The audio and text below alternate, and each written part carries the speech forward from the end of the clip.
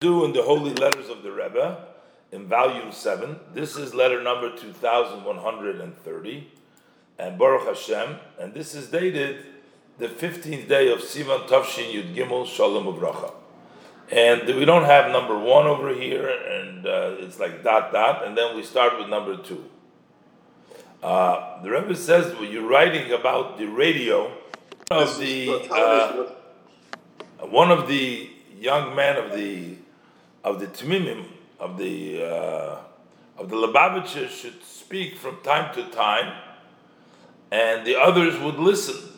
So the Rebbe says it's known the effort that our holy leaders had put effort in, and they also demanded from us that we should spread the well springs and all the branches to the widest possible way. And therefore, if there is to consider about the above, you have to search for ways that you can reach the widest crowd, not only to a limited amount of people. So the Rebbe says, I'm not sure exactly the laws about it in that particular country, in this country. I'm not writing more specific, but certainly through proper investigation and search, you'll be able to find out about it. I'm not sure, maybe he's talking about in the former Soviet Union. Maybe there was issues over there, I'm not sure exactly. But the Rebbe basically says we are expected to publicize the teachings of Hasidus to the extent possible, to the widest audience possible. So the other question, I guess, he writes a question that they want to cook now without hechsher, without koshering first, in the new ovens that are made through electricity. The electric ovens, and you are able to set the temperature and the pressure. So therefore, we can say that we don't apply here the rule that we say what is considered a very chalita. There's a rule that ein anu bekim b'chalita.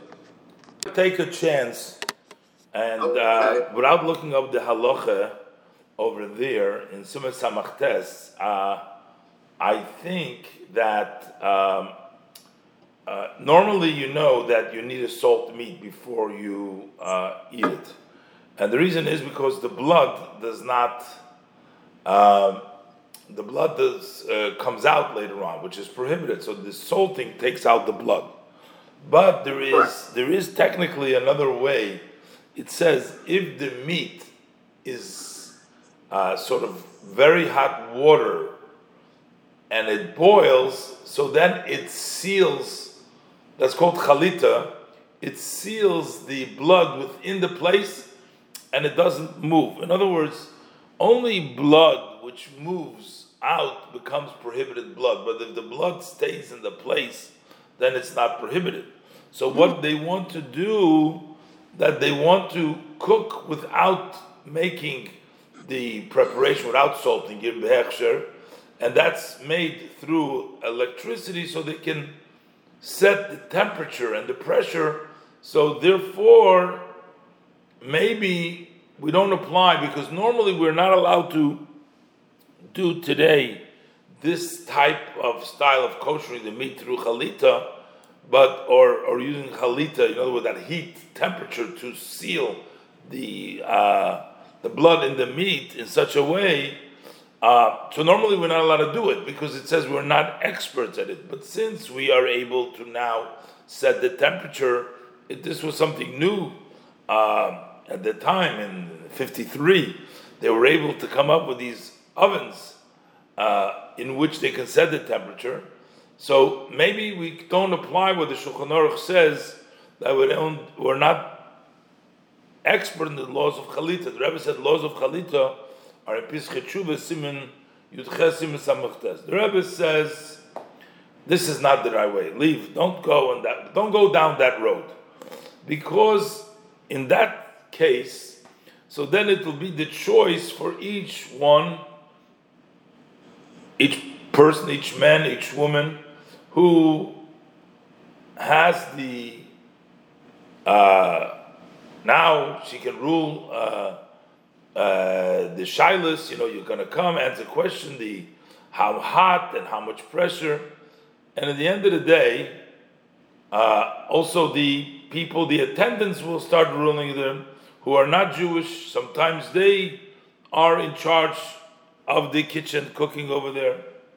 So, in other words, you're opening up a can of worms, so to speak, by starting to use this kind of leniency. The Rebbe says we've already seen many breaches that started from these types of heterim or permissions, even though sometimes when originally they allowed this, that was something which it was acceptable according to the Shulchan Aruch.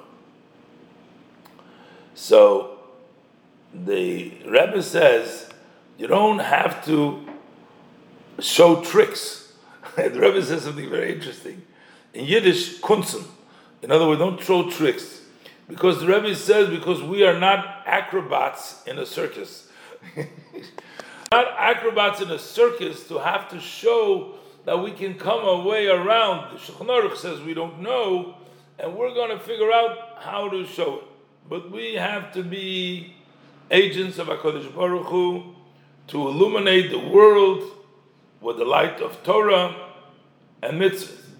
And therefore, you need to salt the salt the meat, to rinse it off before and after the salting. And not to forget, the Rebbe says, this process is that the intention and the hint, when we take out the blood from the meat through the salt, what is the lesson from this? Is that you have to remove that energy and that force of the animal soul, and only then would the meat become fit to become like the flesh, the human flesh, because you're consuming it, it's turning into your meat.